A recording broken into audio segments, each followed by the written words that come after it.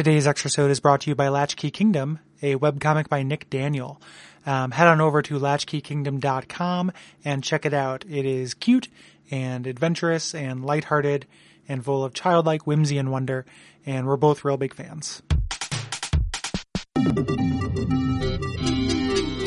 My name is Gary Butterfield. My name is Cole Ross. My name is Brad Carey. And you're listening to Watch Out for Fireball's Extrasode. It is a retro video games Extrasode. Which explains what they need to know. This is where we read your responses about the thing we just talked about last, which is The Legend of Zelda, A Link to the Past. And you guys all came out in force. Brad, thank you for sticking around. Absolutely. Yeah. Thank you, Brad. Let's see here. Yeah. Gary, what's Brandon say? Yep, I'll go ahead and get us started with Brandon here. He says by contact, before I ever had a chance to play A Link to the Past, I enjoyed Ocarina of Time. While I had played the NES Zelda games that had come out before it, this Nintendo 64 effort just never did it for me. Everything about that game felt like it was moving through finely ground, shin-deep sand. Where I read that as skin-deep sand, I was like, finely ground skin. I read that first. I was like, ooh. And the whole idea of finely ground shin, like, anyway. Shins. Like, wow. Felt like it was moving through finely ground, shin-deep sand. It was apparent in the story, the map, and especially in the physics. I was turned off by then, and as the years have passed, it has not gotten any better. It wasn't until much later, 10 years after its initial release, in fact, that I played A Link to the Past. Christ, what a treat. The exploration was intriguing and fun. The characters were quaint and lovable.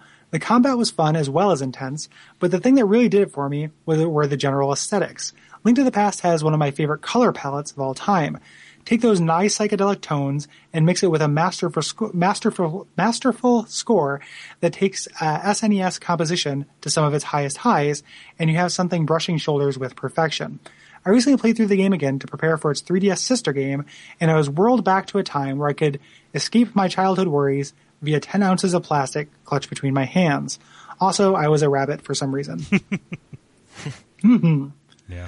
Thank you, Brandon. Yes, thank you. Agreed. On all points. Yes. Yeah. Brad, what's Madison say? So Madison says via contact, I loved The Legend of Zelda, A Link to the Past. It's one of my all-time favorite Zelda games. My first memories of this game are of watching my mom play it on the SNES. It wasn't until it came out for Game Boy Advance that I played it myself. From monsters to weapons, I found this game so much better than the two previous games, and I think this is where my love of the Zelda franchise began. I was wondering, in your guys' playthrough, if you came across the Chris Houlihan room. Nope, see previous episode. Yes. Yeah. And, I don't read these before we record, so I'm not, I didn't know that you were going to bring that up. Yeah. But I've never found it, but I'm familiar with.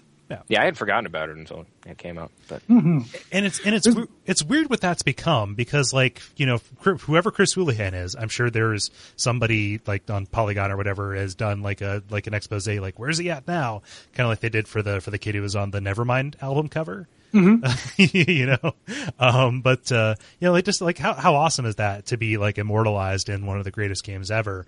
But it feels like there's an awful lot of like, you know, win this contest, be in the credits, you know, catch the wave, you know. Right.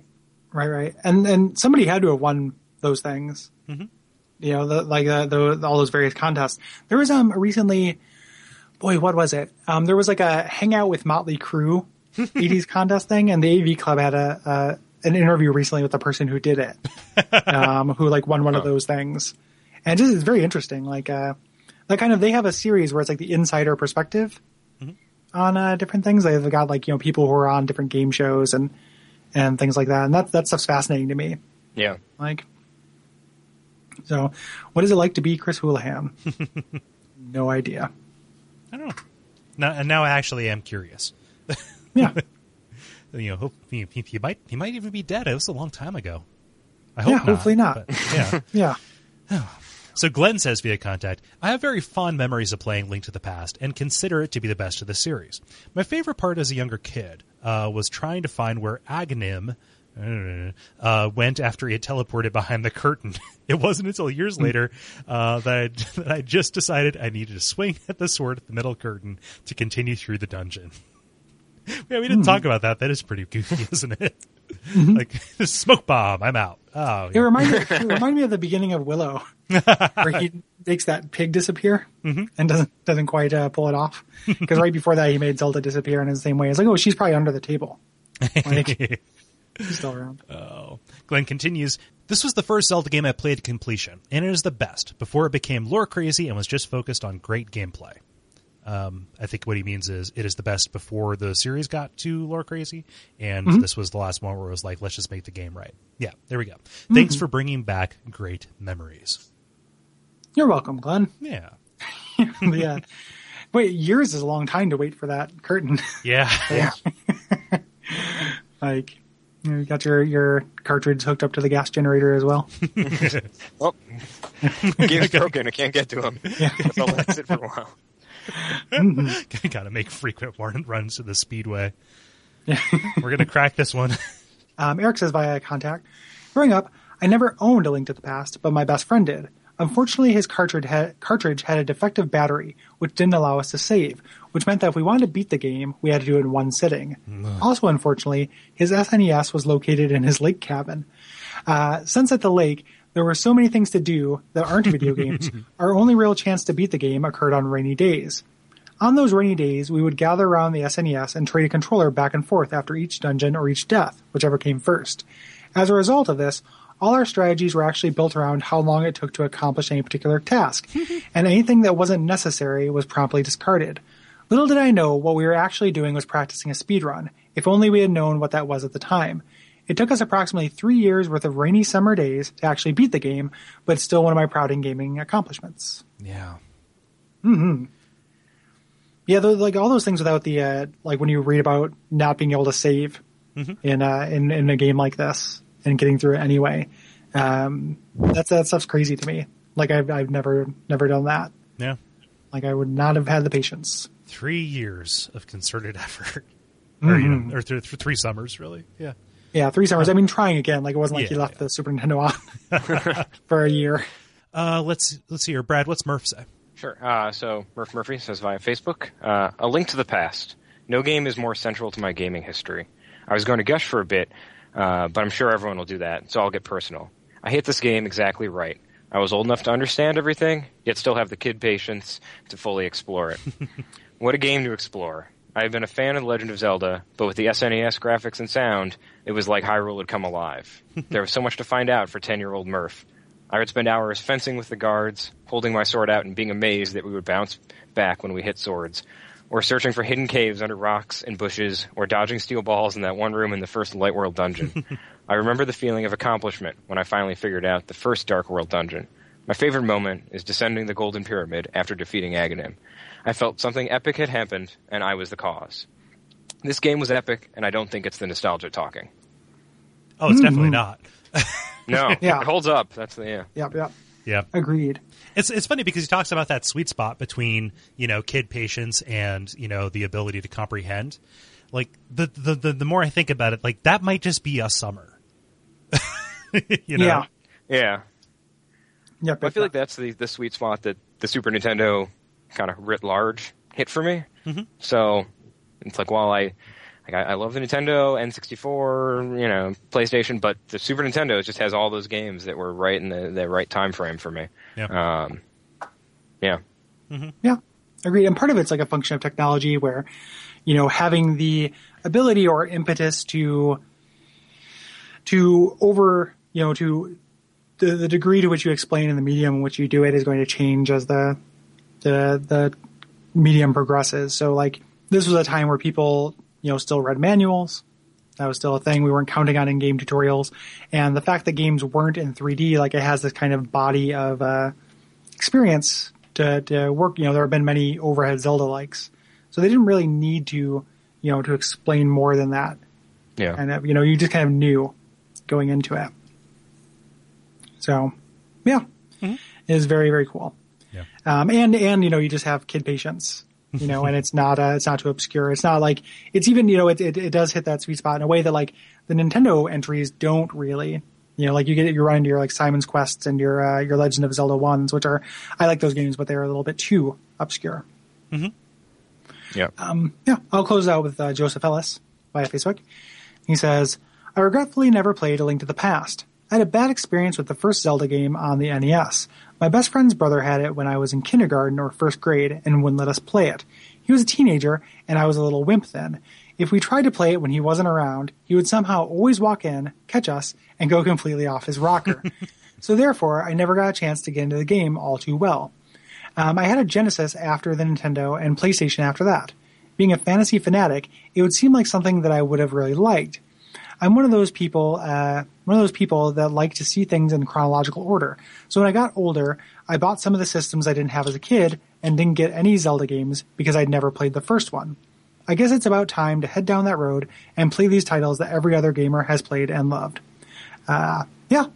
So, thank you, Joseph. Yes. Yeah, pop in if you have NES patience. You know, we just mentioned the last thing, and you want to do them in order. Both the NES games are both really good. They're just harder, and are worth your time, and you'll get up to this point and be rewarded for it. Yeah. Yeah. Mm-hmm. I like this response just because it, it does talk about like kind of where those blind spots can come from. Like if you miss that first window of opportunity and you just never had the system later, like, you totally could be the kind of person who had never played a Zelda. That, and I think universally your friends' older brothers were monsters, who existed only to harm you. Yeah. That's pretty good. I want to know what goes completely off his rocker entails. Yeah. Like hopefully nothing too intense for just playing Zelda. And what an arbitrary thing. Like could you play, RBI Gyromite? baseball but not this? Yeah. Yeah, Gyromite. Don't touch Rob. Yeah. Rob is my man. Yeah. But yeah, that's it. So thank you everybody for responding. If you have things to say about any of our games that are coming up next, you can submit those at duckfeed.tv/contact. What are we doing next, Cole? Well, next we are doing Deadly Premonition, which we are still taking responses on, as we said. That is part of our Watch Out for Lens Flare special modern-esque games series. It is a survival horror, Twin Peaks, open world, Shenmue, really, really subversive, in your face, and a lot of the times, let's just say, aggressively unintuitive game. And I love every second of it. And we're going to be joined by Bob Mackey of Retronauts. Indeed. Yep.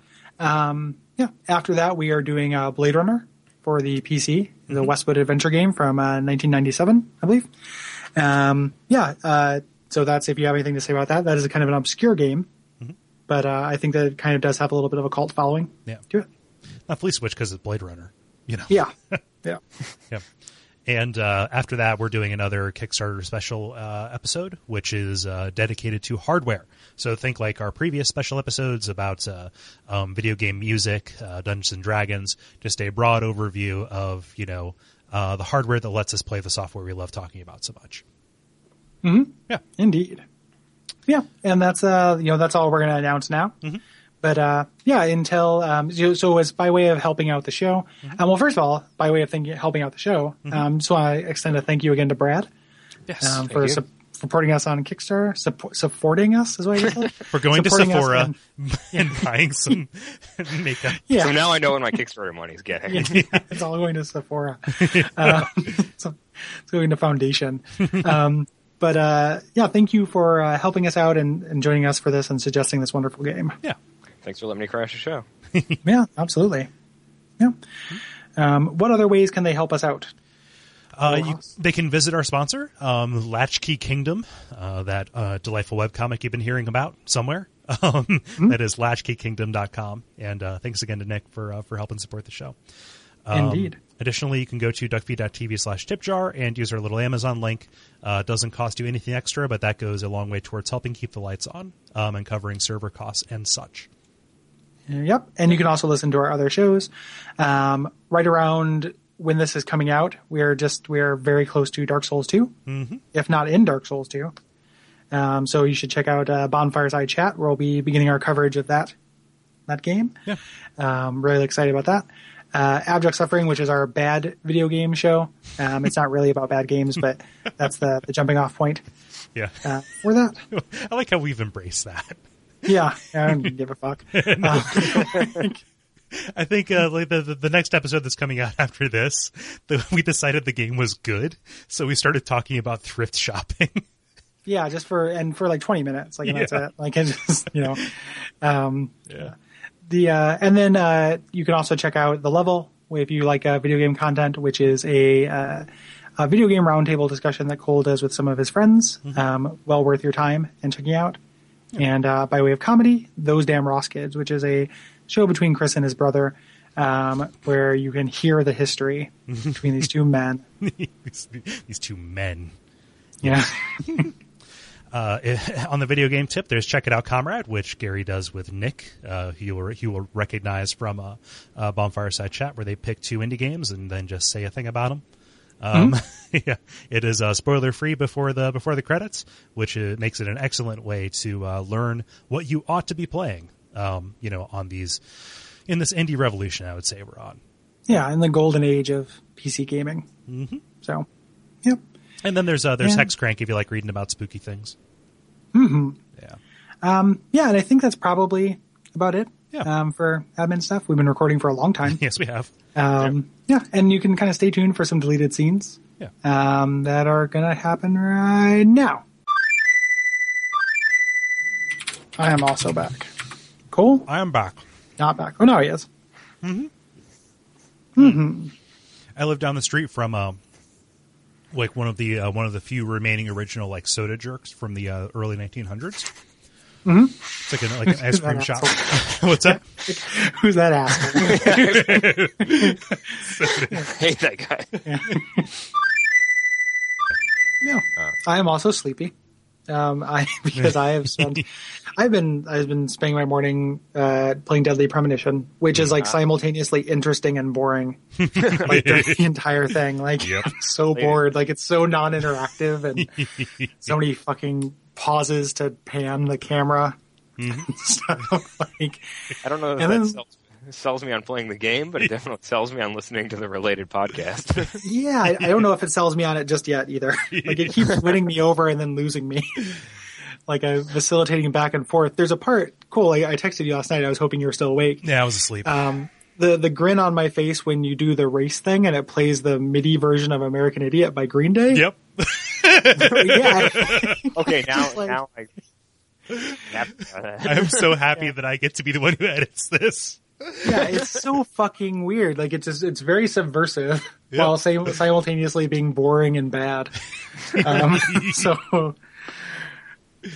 Oh man.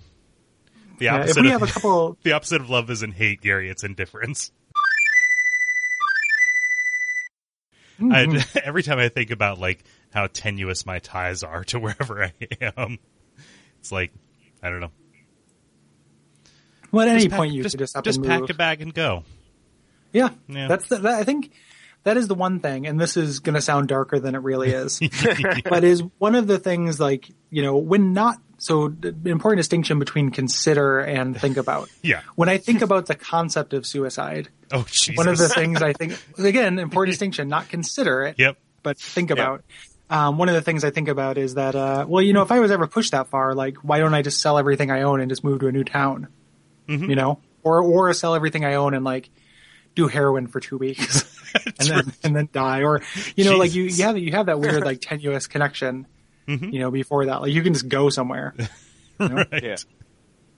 Huh. So if you ever get to actual rock bottom, like, there's always, you can always go somewhere else. And then at that point, that's where the real rock bottom is. But everybody has that. Bottom, I think, is after you sell all your possessions, but. And then move to, some random town and and then it doesn't work out. Then you're at rock bottom, but everybody gets that one, second chance of just jumping on a bus. Yeah. Until your old identity catches back up to you, and your old wife and kids are like, where did you go? We thought you died. The wreck entirely burned up, and you're like, oh no, Janice, I married Janice too. And then you just go. Yeah. Just pack a bag and look for Janice 3. Look for Janice 3. Yeah, pull a real dad move and light out of Dodge. Yeah. Oh man. Yeah. So on that note. So one of the most cheerful and exuberant video games I've ever played. Yeah. Well, I don't know. The the desert part of the ending is kind of fucking dark. They're talking That about is true. Vultures rule the wasteland or whatever. Yeah, well, it's good for it's good for the vultures. Hey, listen, yeah, it's good for the vultures and it's good for the desert. Mm-hmm. It's a fragile ecosystem. Yeah. And also that dude who turned into a tree, that's pretty dark too. But he comes back. Yeah, Yeah, he he's comes. fine. Yeah, he's fine. He's just a little bit of a tree. You know, like, Yeah. He's a little bit wooden, a Harold. little bit petrified. Yeah. It's still good. It's What still is that? good. What is that movie? That movie came out recently where the kid turns into a tree. Like The Life of David, or like Oh, that was like 2-3 years ago, something like that, where it's like they adopt him and he's got chlorophyll instead of blood. Yeah. Yeah. And he turns into a tree, and it looked like the stupidest thing that I've ever. Yeah. Like, it just looks so dumb. this sounds amazingly terrible. It was like Oprah booked the movie, Yeah. The Life of David Green. Okay. That's the name. Bleh. Like that would just like that has to be some kind of extended allegory for the kid coming out as gay, right? Like the parents having to accept him the way he is and watch him bloom. You mean as a tree? Yeah, well, Gary, X-Men. X-Men isn't saying that all homosexuals are humans. However, It is just saying they are mutants. Are Or trees. mutants, yeah. They're saying that all mutants are trees. Yeah. I'm getting the Venn diagram confused, Gary. Yeah. He gets turned into a tree, and then he gets turned into a closet. And They Yeah, chop and him then down and turn him into a closet. Yeah, then you keep all your stuff in him. And you make it Yeah. Problem solved. Can you hand me my Tyrax, son? Thank you, son. No. Can you hand me your sister's son? Yeah, Yeah, 'cause- your sister, the Tyrax. Yep. Like, boy, this adoption agency's really working out. That sounds like a Goosebumps plot. Like the orphanage that turns all the kids into furniture. It's like, so you adopt the kid, and instead of going through puberty and becoming not cute anymore and saying "fuck you, dad," he just turns into a gun rack. Problem solved. There's a Michel Gondry is part of this movie called Tokyo, which is a anthology. It's got three directors, and they do movies, and the thing they have in common is they take place in Tokyo. Mm-hmm. And his segment is about a woman who like has no purpose in life and slowly turns into a chair. And it's really like kind of beautiful and scary and great. But she turns into a wooden piece of furniture in that. Mm-hmm. Yeah, that's horrifying. One of my favorite Onion articles is has to do with Michel Gondry's next project being playing with a cardboard box. And, like, has all these quotes from like other actors who like go with him to play with the box, talking about how wonderful it is to work with Michel Gondry. Yeah, it's like